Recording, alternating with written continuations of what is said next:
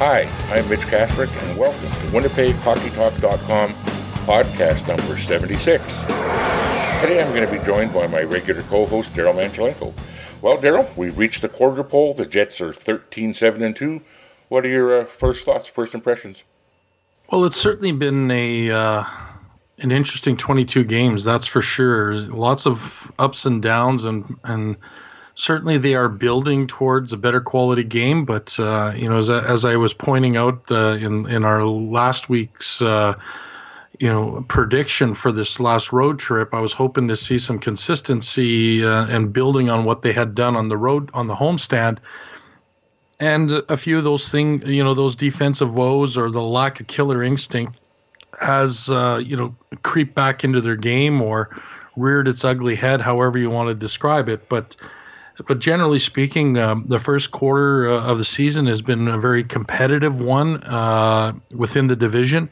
The Jets are sitting in the first wild card spot and frankly, only 2 points out of being out of a wild card spot at this point. So, the Jets are, I would say, building, and let's hope that some of those issues going forward in the next 20 games are far and few between. Yeah, I was looking at the standings again this morning too, and what I noticed, like you said, there's teams behind them that are within striking distance, but also too the Jets have games in hand, which is nice. They blew an opportunity in the Minnesota game because they win that game, and now they've caught them, and they put some space between them and some of the others. They finished the road trip at 2-2, which I said I always hope for a 500 road trip. They beat the two teams they probably should have. But when you have a game like that locked down, it's never locked down in the way the league is now. But 2-0 lead in Minneapolis is, solid going into the third period. And it was the kind of goals that they gave up just made me sick. And, exactly. When you can feel the game slipping away a little bit, maybe you got to hunker down and maybe just say, let's get it to the shootout or get it to overtime. But in today's hockey, it seems to be let's play high event hockey and trade chances. Well, the Jets' goaltending right now and their defensive play isn't good enough right now to trade chances. And to me, that was another lost opportunity. I think that's the third game this year that they've let get away in the third period, and that's unsettling. I'm old school, and I like to play the scoreboard a little bit. And I don't think that they shut it down and tried to check. I think it was the exact opposite. I thought they were just a little bit too sloppy and a couple lucky bounces. And things happen, but when momentum is starting to sway a little bit, you got to simplify your game and get it done, right? Well, exactly. And I think when you look at the 7 regulation losses and 2 overtime losses, there's easily 4 games in there that the Jets had either in control going into the third period or at some point in that hockey game where they were well in control. And you look at the Edmonton game in particular, and those are concerning issues and something they need to fix in the next batch of games to make sure when they're in that position again. And frankly, the St. Louis game had the bit of a flavor going there too. I mean, you're up 7-2, and next thing you know, it's 7-4, and the Jet fans were probably scratching their head, wondering if this was going to become something that we've seen before. That said, a fantastic effort by Laine, to score 5 goals and really kind of break the hearts of the St. Louis Blues. Yeah, we'll get into him in a few minutes, but I was thinking, and this is something that I find very interesting is because we watch the team every night, we have our critiques of them and we see their flaws and their warts, but yet on the national stage, I scratch my head, listening to the guys on the radio and on TV talking about like the Jets are a top 3 team, they're a Stanley Cup contender, they're this and that. And I'll tell you something right now, this team is a far cry from a Stanley Cup contender right now. I mean, I think they can be and will be because they have the personnel and the talent, but right now they're not even close to Nashville. They're not even the same league, and I'm not even sure they're as good as Minnesota. Minnesota's healthy now, getting good goaltending, and I don't want to base it on one game because they beat us on their home ice. I think we are probably better than Minnesota. But you look at the standings, I watch other games. Calgary's playing good. I don't see teams playing as sloppy as we do, like elite teams. There's lots of shitty, sloppy hockey right now. You watch the games right now; they're awful. This brand of hockey is absolutely awful with the refereeing how it is, and there's no flow to games. But the Jets have a long way to get to where they were in that Nashville series, and it's scary. The thing is, and I guess that's what you got to build towards, right? Well, sure, ultimately, it's you can't replicate it out of game one, and when you look at some of our stats in the first 20 games last year, we certainly, probably aren't all that far off from what we were. The only difference is expectation, and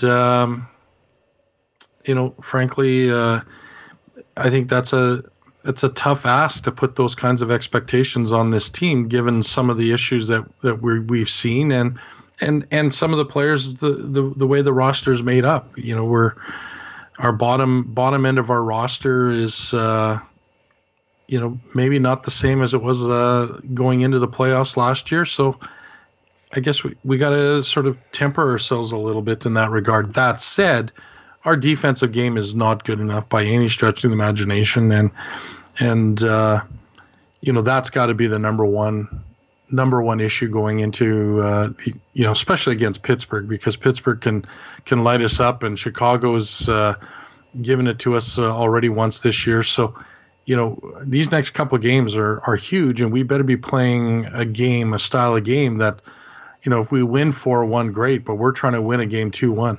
Yeah, well, the funny thing about outsiders' perception of this team, they'll look at this team and say, well, they're transitioning, they're a young team. To be honest, it's the young guys aren't our problem right now. That fourth line isn't hurting us. It's our last pairing. Like Tyler Myers has struggled this year, and it's well documented. And picking on him is like it's low hanging fruit. I don't want to go there. I did see some improvement in his game on this road trip. He completely simplified his game and wasn't trying to overdo things. And, you shouldn't get that. I mean, if he's confident in playing well, it's a different story. But when you're struggling and everything you do is a mistake, it's time to simplify. And I thought he did. That was a good sign.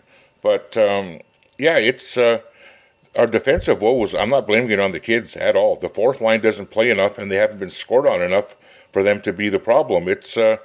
I'll be frankly honest. The Scheifele-Wheeler line is sometimes awful in their defensive end.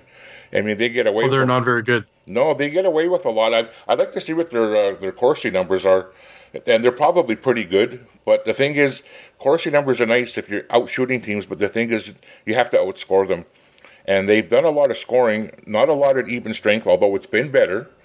And the whole team as a whole on this road trip picked up the 5-on-5 scoring quite a bit. But and like you say, it's a work in progress, and it's not going to.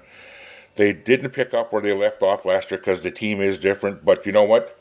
To me, goal scoring is tough and skill is tough, and we got all that in spades. And to me, playing defensive hockey and learning to check and playing your own, that's easy because you don't have the puck. It doesn't take any brains. You can train a chimp to play positional hockey. And somehow this team has gotten away from that. I don't understand why. We're a little sloppy with the puck in our own end. But that's today's game. They put a lot of pressure on you, and I get that.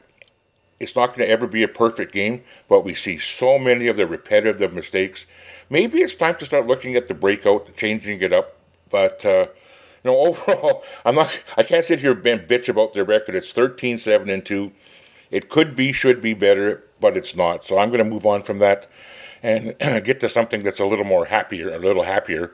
And let's talk about Patrik Laine. And then first of all, I just want to mention that watching the game, I said to my wife, boy, I bet you when Laine got that fourth goal and there was half a game left, I said, I bet you Safeway and Sobeys are glad that, or breathing a sigh of relief. And then I was notified on Twitter that, no, for the Safeway shoot to win the 5-goal thing, that for the $1 million is also valid for all the radio games because they're all on TSN, right?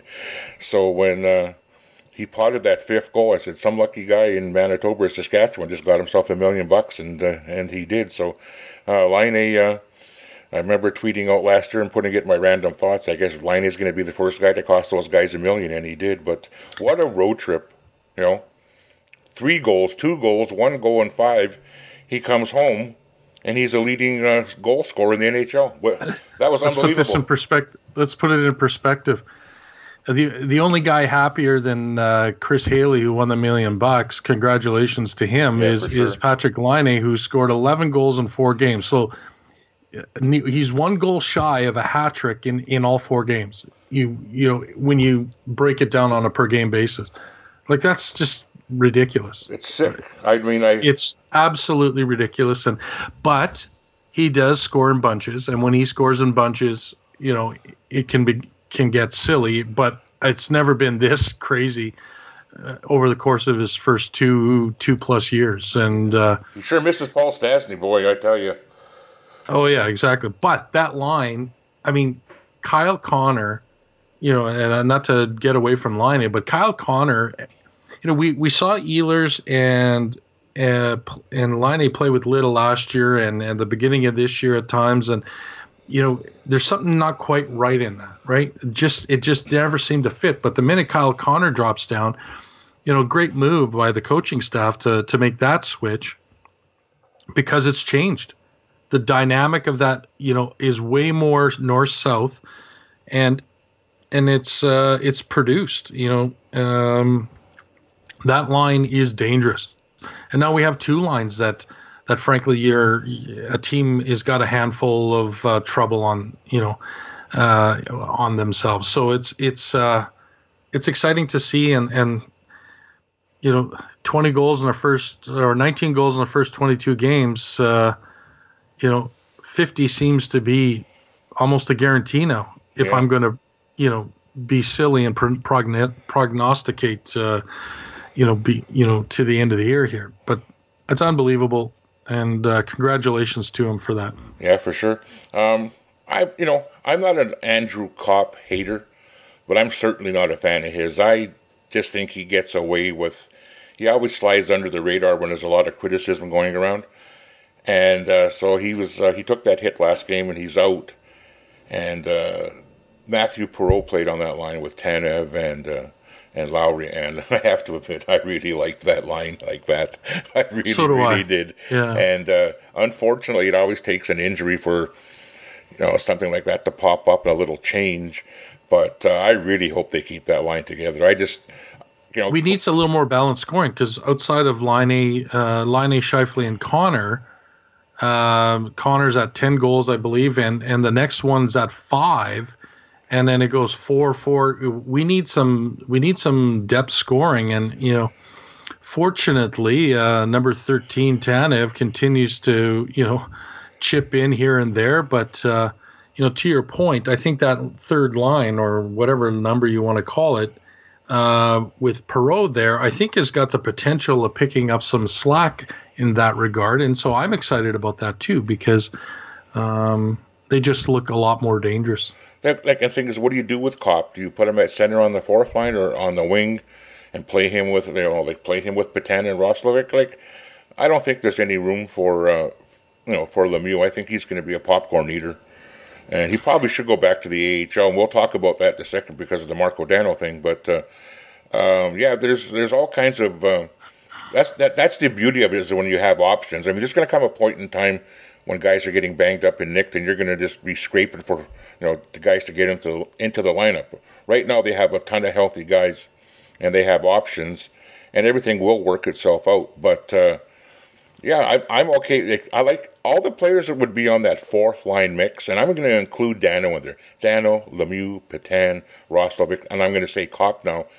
Put those guys in a blender, shake them up, throw them out the next game. They all play a similar style of hockey. Roslovic and Petan obviously have the skill, and maybe those two should always stay together, and you can roll those other guys in and out. But I just like the makeup of our forward lines right now. I'm happy with that, and I'm really happy if Perreault stays up on that 3rd line with Lowry and Tanev. He adds a bit more skill, a little more finish maybe, and and he's a forechecker too. He's actually a better forechecker than Copp because he's a better skater. So Copp has a tendency of coughing the puck up in the wing scenario. Like he tries to make a play, and inadvertently it's coming out of the zone quite often. And so, you know, on that line, I think he's the weaker link between Lowry and Tanev himself. And so him playing center might be a better position for him, and with Petan and Roslovic on his sides, I think it's a pretty good line. Yeah. And and they're showing some ability to control the play in the offensive zone. So let's hope Kopp's out with an injury right now, but let's hope he's not gone for too long, because I think we're a better team with him in the lineup. For sure. He's not a guy you're going to sit, but he can be bumped down, right? Yeah. Yeah, absolutely. Since we mentioned Dano, let's bump into there. I have to admit, I was pleasantly surprised and had a little smile on my face, because I was never a Dano hater. I kind of liked this game. I always wondered why he didn't play a little more. So, the Jets claimed him off of waivers from Colorado, and they sent him to the Moose. So he's got a chance to get, it was probably an easy decision for him, and I'm sure they talked to the agent and that and said, would he be receptive to coming back? And he probably jumped at the chance. It's familiarity. He probably still has the same place here and everything, so house and that, or condo, wherever he was living. And good for him. He's got a chance to go to the Moose and get that job back from Lemieux. A little bit of an eye opener, though, eh? Yeah, for sure. From a player's perspective, he couldn't get himself into the lineup. And that rests on his shoulders, no one else, in my opinion. You can talk about minutes, you can talk about, sitting in the press box, but if that's what the fourth line has to deal with. And that's why it's hard to be on a fourth line, is you only get so many minutes and you got to make the most of it. And frankly, I don't think he made the most of it. And that's why he was put on waivers, and Colorado felt the same way. So, he's going to go to the Moose. I think he can stay there for a little bit, get playing. He needs to play and play some good minutes. And I think the AHL is a good spot for him. And, with the reassignment of Vesalainen, there's a roster spot on the Moose. And so the Jets thought, here's a player, we know what we're getting. Let's get him down there and contribute. And so I'm not sure we're going to see very much of Dano going forward, but you never know, right? Depth, injuries. You never know. Well, here's the thing that I find amusing is he had a lot of supporters in the analytics community, and I was kind of half one of them.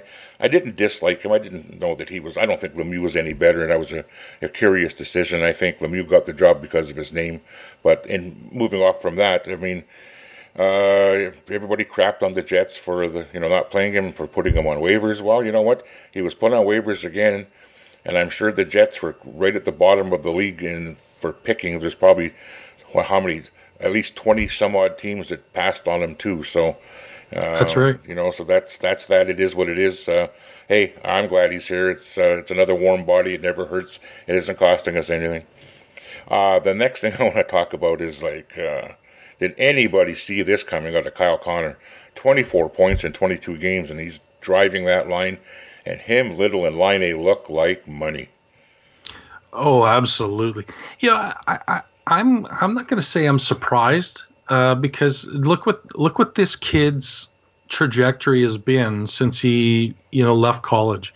Yeah. He goes to the A. He spends what did he spend? 20 some games in the A, and next thing this guy's got 31 goals. It's unbelievable. So this guy's trajectory is just through the roof, and it should be now a conversation about how good can he be. It's just it's unbelievable, and this guy's a point of game player all day long, and 30 goals I think is going to be a standard for this player. 35 goals, he's potentially being a 40 goal guy, so. In that sense, it's exciting. Yeah, it's super exciting. All those teams that passed on him, and I remember watching the draft that year, and the guys were shaking their heads that he was still on the board at 17. And what I find very curious about him is, you could see that he had offensive skill. He had quick hands, a pretty good shot, and that. So, and especially with the Moose, you could see his numbers were good. But he looked lost defensively in that first little bit with the Jets. Coming out of his first camp, he was like a deer in a headlight. It was just brutal. And then even when he came after being called up, I still thought he was a liability in his own end. And you watch him now. He gets the puck out quick. He back checks hard. Back pressure is unbelievable. And he's such a hard skater. It's almost like, he watched Blake Wheeler play when Blake had that really good year. Well, he's had a couple good years, but it's like Blake kind of leads by example, and a lot of the young guys are picking up on that, and it's nice to see. But Kyle Connor's, his development and his progression in the last year and a half to 2 years, I find just amazing, and I'm so impressed with his play right now. And it makes this team a lot more formidable, doesn't it?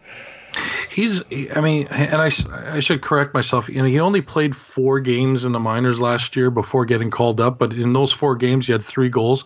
And then, the last part of the previous year, he played 52 games, scored 25. He's on a half a goal a game pace in the A, and he's on that same pace here at the NHL level here. So it's this guy is legit. He's legit, and he's never had the recognition that he's deserved. I mean, when Jimmy Vesey wins the Hobey Baker award that had no business, winning it. Here's a player that bypassed from World Juniors. He's always been viewed second, I would say at a second tier, almost like I'm not sure what he's been bypassed a lot, but all he does is put up points, scores goals, and his game from a defensive standpoint is NHL ready. Well, so I was going to say when he was at that junior age, he didn't play with the U.S. National Development Team in Ann Arbor. I think he played in Youngstown in the USHL. So yes. It's not like they didn't see him. I mean, it's not like USA Hockey didn't see him, but they really do stick to the guys in the development program. Correct. No, but he did get in his final year of eligibility, just based on his numbers at Michigan, and that he did get to play, but he wasn't on the radar early. That's for sure. And you're right about Jimmy Vesey. Look at me now. How do you like me now? Well, that's right. It's pretty good. So, but it was a travesty, It was, but almost like Andrew Harris not winning the Outstanding Canadian, but we won't go there. Well, yeah, that was curious. I want to bring up something about, just social media, talk radio, call-in shows. Everybody wants to blame the head coach. It's like, what's Maurice doing? What the hell's Pomo doing? And hey, I'm guilty of that as well.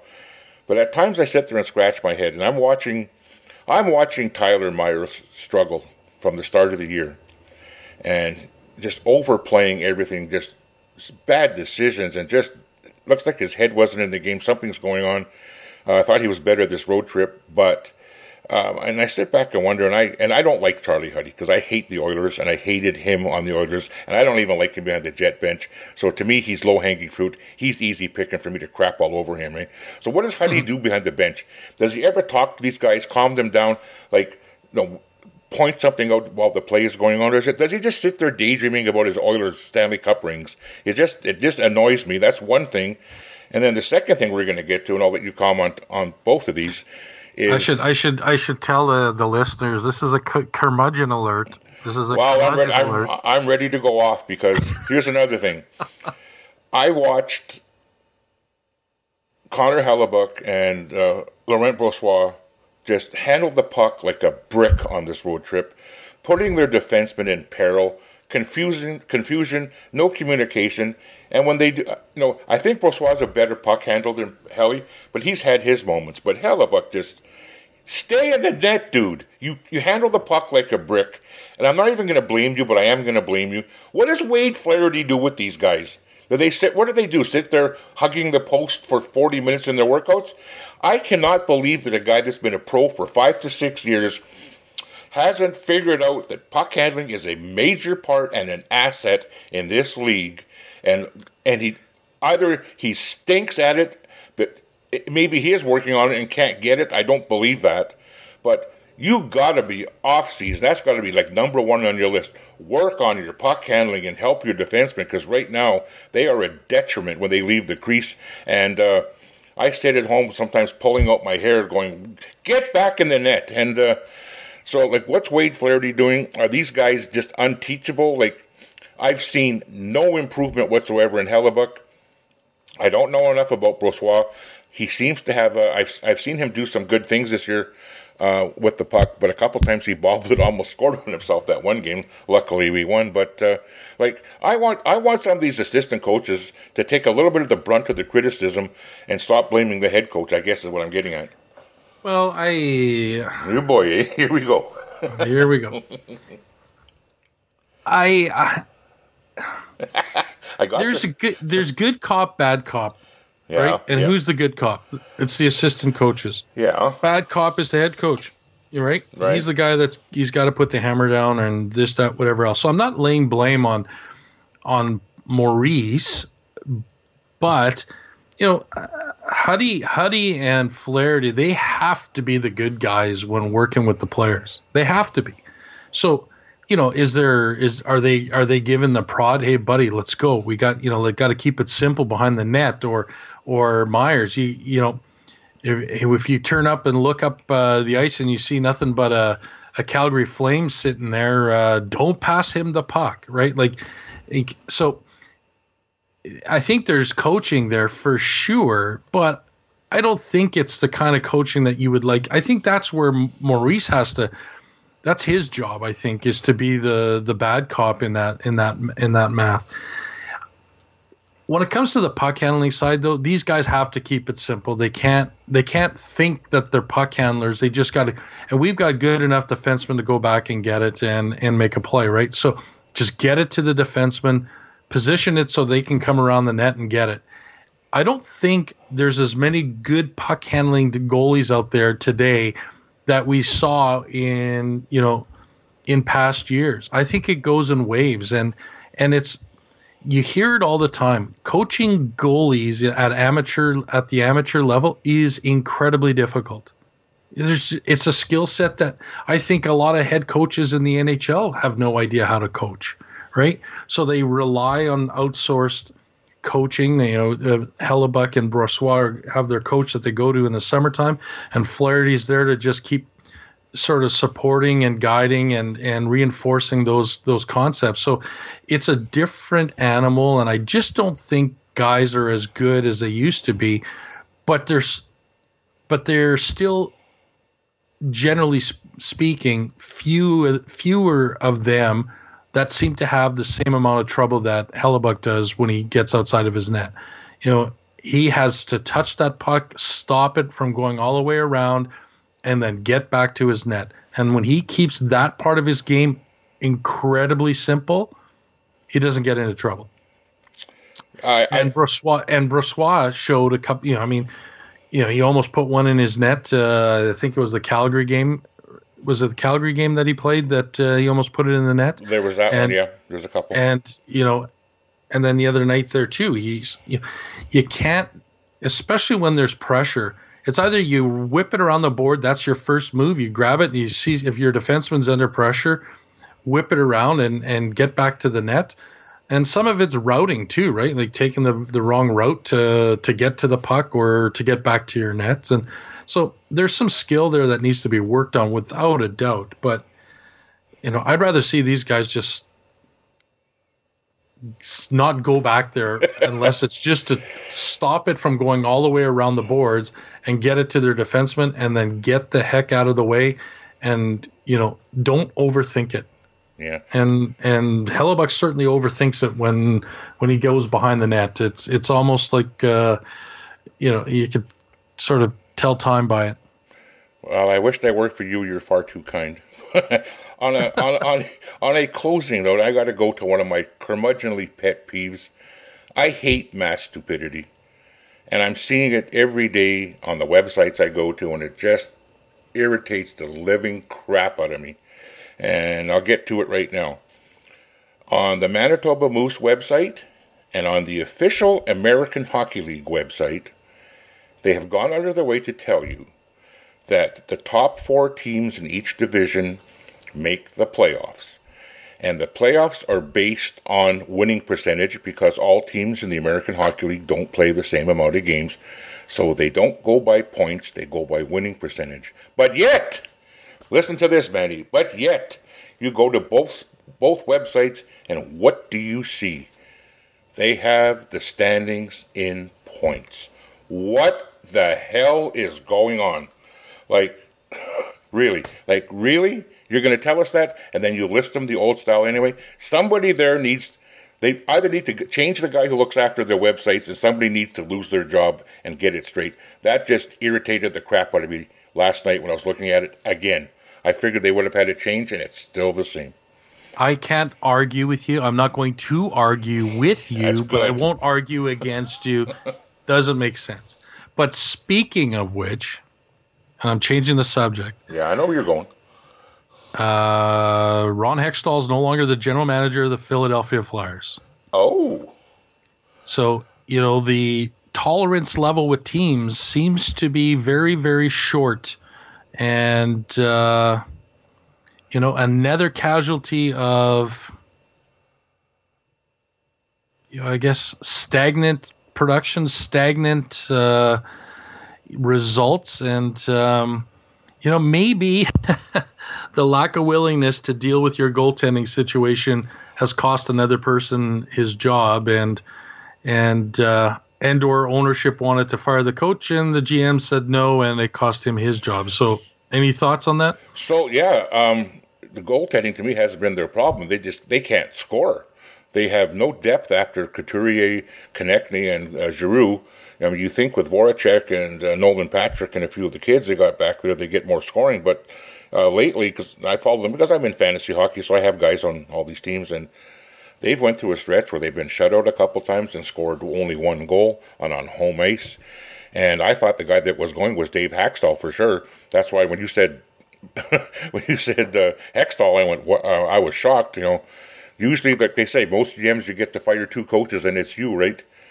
Yeah, it's to your point, the Flyers have scored they've scored 3 goals a game, and in today's NHL, if you're not scoring 3.5 goals, you're likely, especially when you're giving up, they're giving up 3.5 goals a game. So yeah, it's a combination of